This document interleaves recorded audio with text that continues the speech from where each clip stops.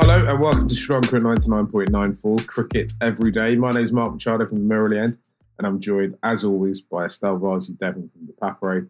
Sri Lanka 99.94 is your new home for Sri Lanka content. We'll be dropping into your podcast feed on YouTube and the 99.94 app several times every week. So please do rate, review and subscribe. Thank you for joining Cricket's Conversation. Today, Estelle, we are looking back at the Super Fours Women's T20 tournament that was recently concluded in Sri Lanka. The reason for this is because, of course, the Women's T20 World Cup started in South Africa this February.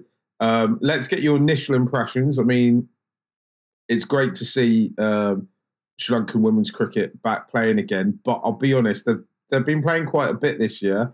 We've kind of moved on from, isn't it great that they're playing, to, right, how's this team improving? Who's coming through? What are the players to watch? What's the pathways? And almost more importantly than all of that, how are we going to get those big scores on? Yeah, when you talk about the big scores, I think that's the big question for Sri Lanka cricket going forward. Like you said, they've got a lot of competition going on throughout this year. They've had a couple of tournaments. But like we discussed in the 50 over after the 50 over competition as well, I'm not entirely sure how much of impact like a 5 to 6 day tournament really has, or how much you can do within that time period. But nevertheless, I mean, it's good that it's happening. The runs are a big concern. I think if I'm not mistaken, I think the highest score was something like 123 in the entire tournament. There were a lot of rain interruptions, bad weather in Colombo, but still that is exactly the problem Sri Lanka has when they go into the international arena. They're not able to get big enough totals to challenge some of the other teams that are higher ranked. So that issue continues. So I don't know. I'm interested to see if it's addressed at some point, because I don't think those are the type of scores that are going to win you games in South Africa in a couple of months. No, I agree. And especially if these are the scores that we're getting on pitches that these girls have been brought up on, when they go to slightly, more foreign climes, what kind of scores can we expect from there? I mean, earlier in the year, we did quite well in the Asia Cup in Bangladesh. But really, when you look at it, we did quite well defending really low scores. And in some ways, that's a great skill to have. And you just think, if we can find runs from somewhere and not be overly reliant on one or two players at the top of the order making the runs, then you think we could actually be move up the kind of competitive rankings. Because I think at the moment, there's not a huge amount of teams around the world who are looking at us with any sort of fear and trepidation, right? Yeah, absolutely. And it's a lot of different areas that need to be addressed. If you just look at the Indian side, who have become really, really competitive in the last couple of years, obviously they have much better resources. Not perfect, but they've got better resources when compared to Sri Lanka. And the fast bowlers they've got, the girls they've got who are able to take on the bowling and score at more than a run a ball. Those are the two areas that they have really grown in the last few years, right? And that's just something that's not happening for Sri Lanka. I think if you look at the top scorers in this tournament that concluded, I don't think it'll come as any surprise. But Chamari Atapattu is the only one scoring at an acceptable kind of T20 rate. I think her strike rate was 170 plus. Nilakshi De Silva was around 100. She had a good tournament. What happens with the strike rate obviously is that it's averaged out. So the knocks that she did get run, she's been scoring at a good rate. So apart from those two, Sri Lanka haven't been, scoring runs at a good pace either. And the other thing is the fast bowlers, right? This time around, you have a couple of left armers in that top 5 wicket takers. But if you look at Sri Lanka's, the teams they've fielded in the international arena over the last couple of years, you rarely get 2 fast bowlers, like proper fast bowlers in the lineup. It's always one, either Udeshika Prabodhini or Achini Kulasurya, and then like 5 or 6 different spinners. And like you mentioned, in conditions like Bangladesh, that works because their conditions are also, uh, I won't say similar to Sri Lanka, but very much favoring the spinners. And there isn't much bounce, or you don't expect teams to score 150 plus often. But that's not where Sri Lanka play a lot of their cricket, or where a lot of successful teams play, right? So if you want to be competitive, then you're going to have to raise your game in those areas, and it's difficult when you're not given those kind of conditions in Sri Lanka. So I don't know. It's there are definitely positives in terms of how the team is going, has been throughout this year, but lots and lots of changes need to come into play if Sri Lanka want to be competitive with at least, maybe not Australia, England, India for now, but at least with the other, like the second tier teams like West Indies, um, South Africa. I'm sorry, South Africa is not a second tier team, but yeah. I love. There's a few of the South African women play in the women's 100, and they are absolutely unbelievable. Van Niekerk and Lizelle Lee, but she's obviously retired from women's cricket, so I don't think we'll see her at the World Cup, unless something changes. Did we see the emergence of a new star in this tournament though? Because the top wicket taker was Tharushi Raja Karuna. What can you tell us about her? Again, like we discussed in the 50-over competition, I can't tell you much. I know that she's an off spinner. Didn't feature in the 50-over competition, which is surprising. But she seemed to have a knack of picking up wickets. It's difficult to say without having been at the venue, and you know there isn't much access to these games apart from the scorecards and stuff. So it's difficult to say, but it's encouraging, I think, to see some new names come up in tournaments like this, and that's why they need to play, right? Because you get to see some of the newer girls. You don't want to have a team that's failing, continuously fail, and not have any new people coming in. Um, so, yeah, it's encouraging to see. I hope that maybe she gets a run in the domestic competitions um, during the next year, and hopefully we see better competition in the sense that we have tournaments that give players a real opportunity to showcase what they can do instead of having like 5 to 6 day competitions. We'll talk about the fact that the visibility for this tournament was very low.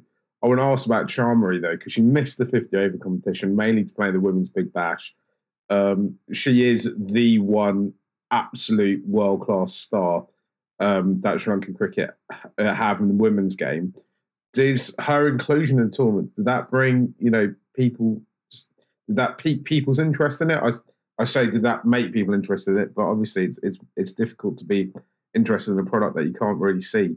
But were people talking about the fact that she was playing? Did that get people going? I think she's obviously one of the names that gets people's attention.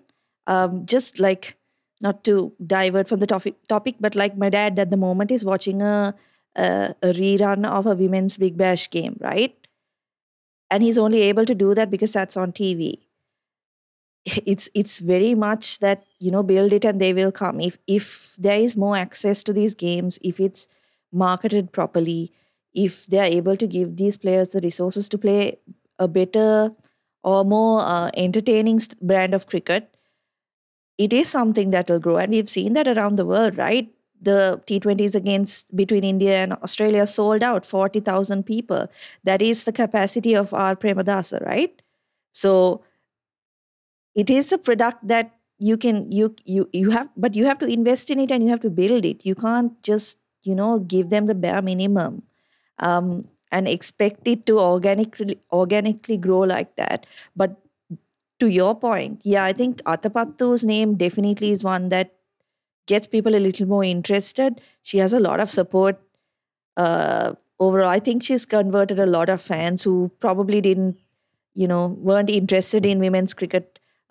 She's converted a lot of them, I think. This time next year, I think it's around this time next year. Obviously, dates haven't been released. Am I right in thinking that will be around the time that this women's T10, and men's, but the T10 league will be will be starting, and the idea for that is to bring in as many big names as they can, right? I'm hearing also that it might be overseas players might be limited to 4 to 5, which is not how the T10 competition in Dubai is played, right? If I'm not mistaken. So I don't know. It'll be good if we can bring down some of the big stars. And I think more importantly, I really hope we get to see at least 3 to 4 players get into IPL squads, because that'll be a massive experience, I think, for some of them. Atapattu obviously has played around the world, but she hasn't had too much success in any of the leagues that she's played. Obviously, the women's IPL has kind of been an exhibition tournament up to now, but um, it'll be good if Sri Lanka can draw in some of those big names, because obviously that will bring a lot of interest. Um, the women's game, like I said, it's on TV, right, in Sri Lanka. So even if you don't see local players, you're exposed to the Elise Perrys, the Harmanpreet Kaurs, all of them. So I think if some big names, Sri Lanka cricket are able to draw some of those big names, then definitely there'll be a lot of interest. And in the 100 at least, they've been able to, that's my favourite reference, because obviously I live in the UK. It's also something I've covered quite a lot as well. They've been able to, unlike the men's franchise leagues, they've been able to get the top Indian players over as well, which I think could be huge if Sri Lanka and that T10 league were able to do it for the league in terms of drawing an audience, right? Let's take a quick break, Estelle. When we come back, let's look a little bit more into this tournament, and also then let's at some stage start looking ahead to February and how Sri Lanka's preparations for this World Cup are lining up. I'm Jared Kimber, and I host 2 podcasts on 99.94. Red Inker, which is chats on trends and stories within the game, with a weekly Q&A where I can be asked about anything from a time-travelling Don Bradman to which cricket ground serves the best food. And Double Century, I look at the historical stories that make cricket what it is today. You can search for either of them in your favourite podcast platform or on the 99.94 DM app. So Estelle, We've had the 50 over tournament. We've had a reasonable amount of cricket being played now for women's cricket. We've talked about the lack of visibility for this particular tournament. That's very frustrating. In your opinion, what needs to happen? And we also talked about how T10, there's this professional T10 league starting as well. But what needs to happen in terms of, creating stronger pathways and getting these players to be more competitive on a world stage for Sri Lanka? Are we heading in the right direction, or would you like to see more? I would like to see more, of course. I think, to be honest, I think Sri Lanka's growth in the game is not going to happen in the next couple of years. If it does happen, there needs to be a lot of investment in schools level, is my opinion, because that's where you're getting your players, right? At the moment, what happens is at schools level, when you do well, you maybe play for, if you happen to be in a school that plays leather ball cricket, because not every school plays. I think we've discussed it before. It's not like the boys' side of things. Not a lot of girls' schools play leather ball cricket, particularly in Colombo. So you need to get girls playing cricket. And again, another step, like one of the keys to that is making it visible, making it accessible, in the sense that, when you see players on TV, if I'm being honest, I don't think it even like occurred to me that a women's team existed in Sri Lanka until 2013, right? Until we saw them on TV beating India, beating England, right? So if we are to inspire the next generation of talent, then they need to see those players on TV. They need to they need to be exposed to those players a lot.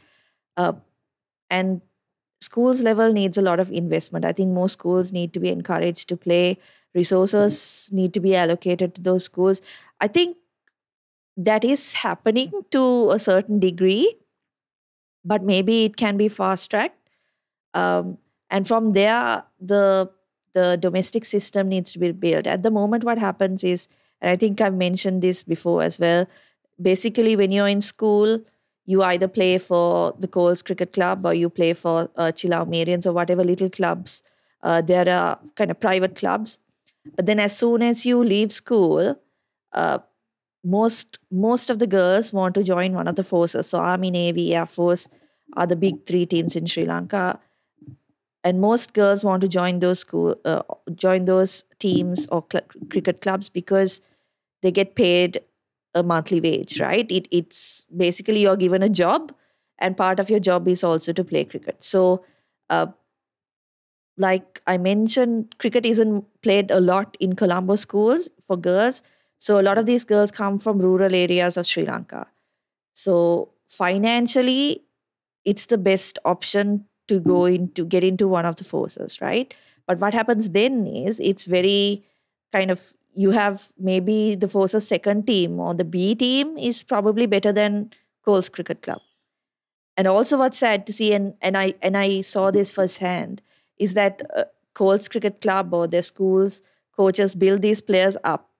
Coles invests in them, and then they leave to join one of the forces. You can't blame the players, obviously, because it's a financial incentive that it's not like you're getting paid anything at some of these private clubs. So that imbalance needs to be addressed, I think, because what happens is sometimes you go into the forces and you don't even make their B team, and then you're warming the bench whereas you could have been playing if you were in one of the private clubs. So that is definitely something that needs to be addressed. Can I ask you a slightly personal question, Estelle? You said that you weren't aware of a women's team till 2013. When you were growing up, and obviously at 2013, I don't want to, I shouldn't reveal too much personal details about you. You were still a very young girl. But when, pre that, did you even consider that women can play cricket in Sri Lanka, that, there was any way into playing it beyond playing in the garden or playing with friends on the beach or something like that? Did it, and also on top of that, when this women's team emerges, what were your initial thoughts? That must have been quite a moment, right? Because I know you're obsessed by not just cricket, but netball, football, a lot of other sports as well, right? Yeah, so I don't think, I can't obviously recall anything specific, but I don't think we were aware while we were schooling that there could be something like this. I always tell my dad, because my dad is the one who got me into every sport, right?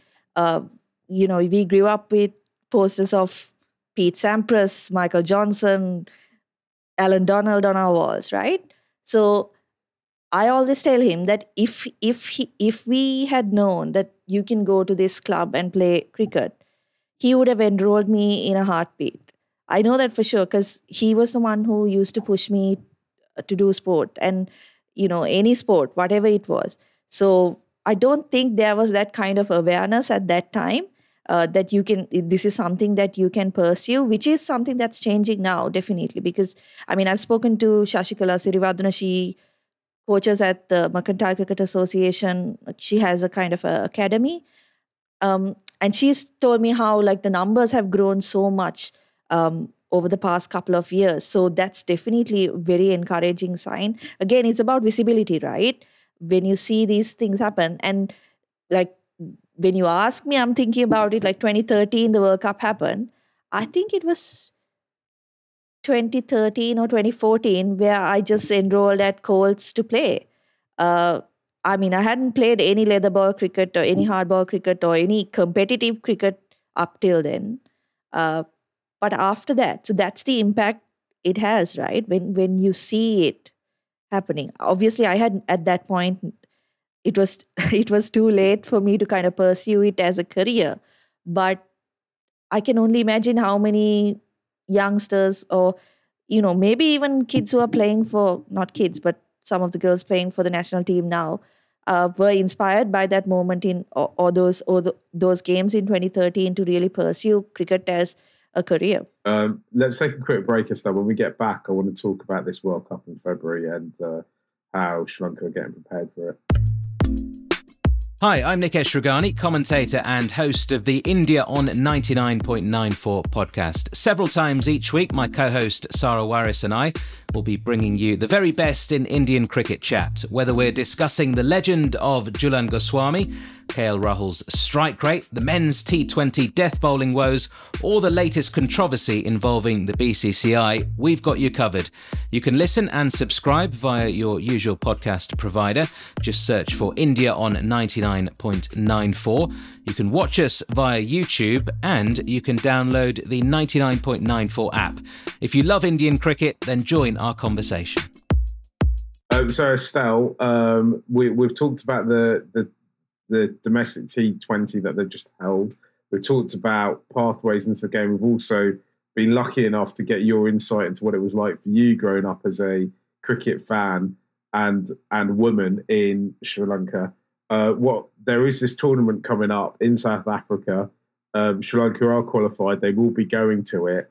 Where exactly are Sri Lanka's preparations right now? Because I heard a rumour that we currently have no head coach in place. Yeah, so Hashan Tilakaratne resigned at the end of the Asia Cup. So there isn't a head coach in place. They're currently in the high performance center at the R. Premadasa. So they're in training.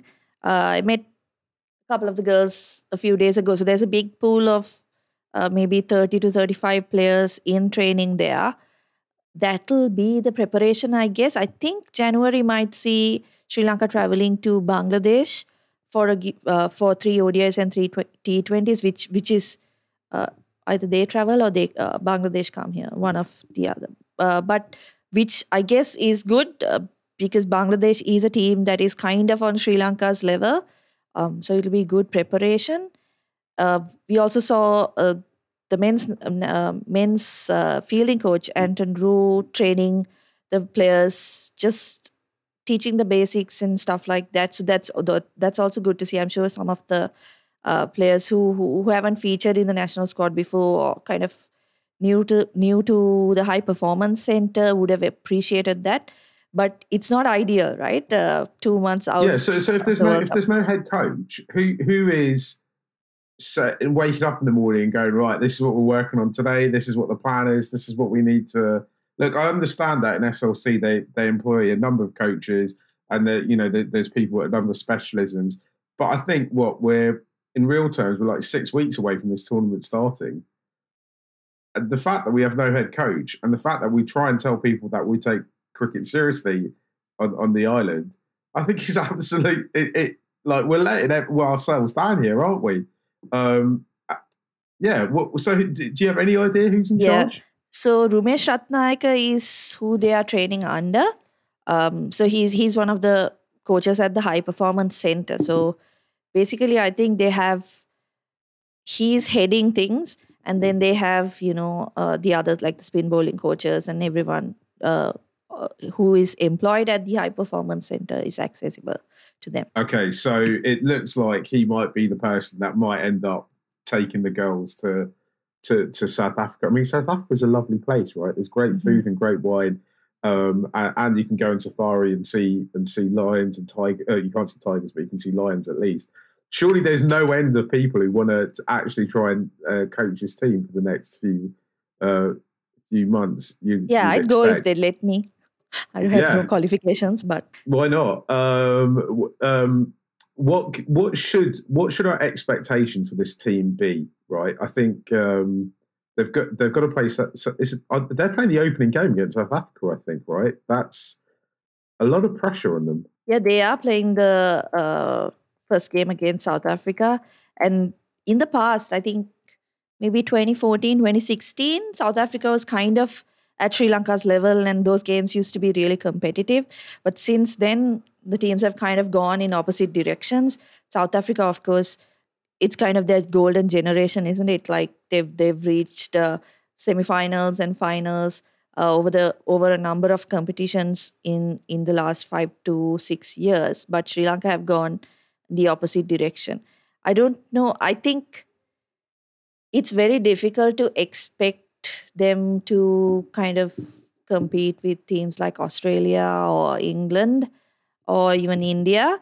But they'd be happy if they can turn over teams like West Indies or Pakistan. I'm just trying to look at the schedule so that I'm actually talking about teams that they will face. Yeah. So, like, don't be too worried about it. I mean, SLC can't be bothered to give them a head coach. So yeah, so the group includes Bangladesh. So I think Bangladesh, New Zealand, Australia, and South Africa. So it's a tough group. I think they'll be happy if they can win. They'll be expecting to beat Bangladesh. And if they can get one other win, I think they'll be satisfied with that, because it's kind of impossible to see them beating a team like Australia. I'm sorry, but it is what it is. No, right? I think that's fair. I think that Australian women's team is, and I take no pleasure from saying this. I've obviously been brought up in an environment where it's anyone but Australia, right, when it comes to cricket. But that Australian women's team are about as good a professional sports side as you'll get in the world. And they're pretty much a machine that are, sometimes I think they might be actually unbeatable. And that you kind of got to hope for them to have a bad day, to have a dodgy lasagna the night before, and a lot of things to go your way. But yeah, I agree. And it's really, looking at that group, it's just two games that they should really be targeting: the Bangladesh game and the New Zealand game. I think South Africa and Australia probably got a bit too much of them, didn't you? But the Sri Lanka cricket, Estelle, you get to a World Cup, you get to any sort of tournament, and absolutely anything can happen. Because luckily, all of us Sri Lankans were just born with a big game temperament. It doesn't matter whether it's at the cricket or whether it's at work or whatever it is. We're always up for the big occasion, right? Actually, I was going to say, like, expectations wise, or hope. I hope whatever game Sri Lanka wins, if they do win one, that someone other than Atapattu is the one who gets runs. I mean, obviously, I love seeing her getting runs, but it would be nice to see somebody else supporting her and kind of, putting up a good performance. Yeah, absolutely. And hopefully, off the back of it, I think the real main target should be to get some of the other girls some franchise contracts around the world, right? Because there's more and more franchise leagues and opportunities for women springing up. So it'd be great to get some of those girls in and see if we can improve the game that way, as it were. Estelle, let's leave it there. Obviously, we'll be following every twist and turn of the Sri Lanka women's team in the next few weeks leading up to this tournament. Thank you for listening to Sri Lanka on 99.94, where we speak cricket every day. Please rate, review and subscribe wherever you enjoy your podcast, and tell all your friends and family about us. You can download the 99.94 app and follow us on Twitter. I'm at Mark Machado and Estelle is at Estelle_Vasudev1, as in the number one. Never miss out. Join our 24/7 conversation on social media and follow us at 9994DM. Cricket every day, your way.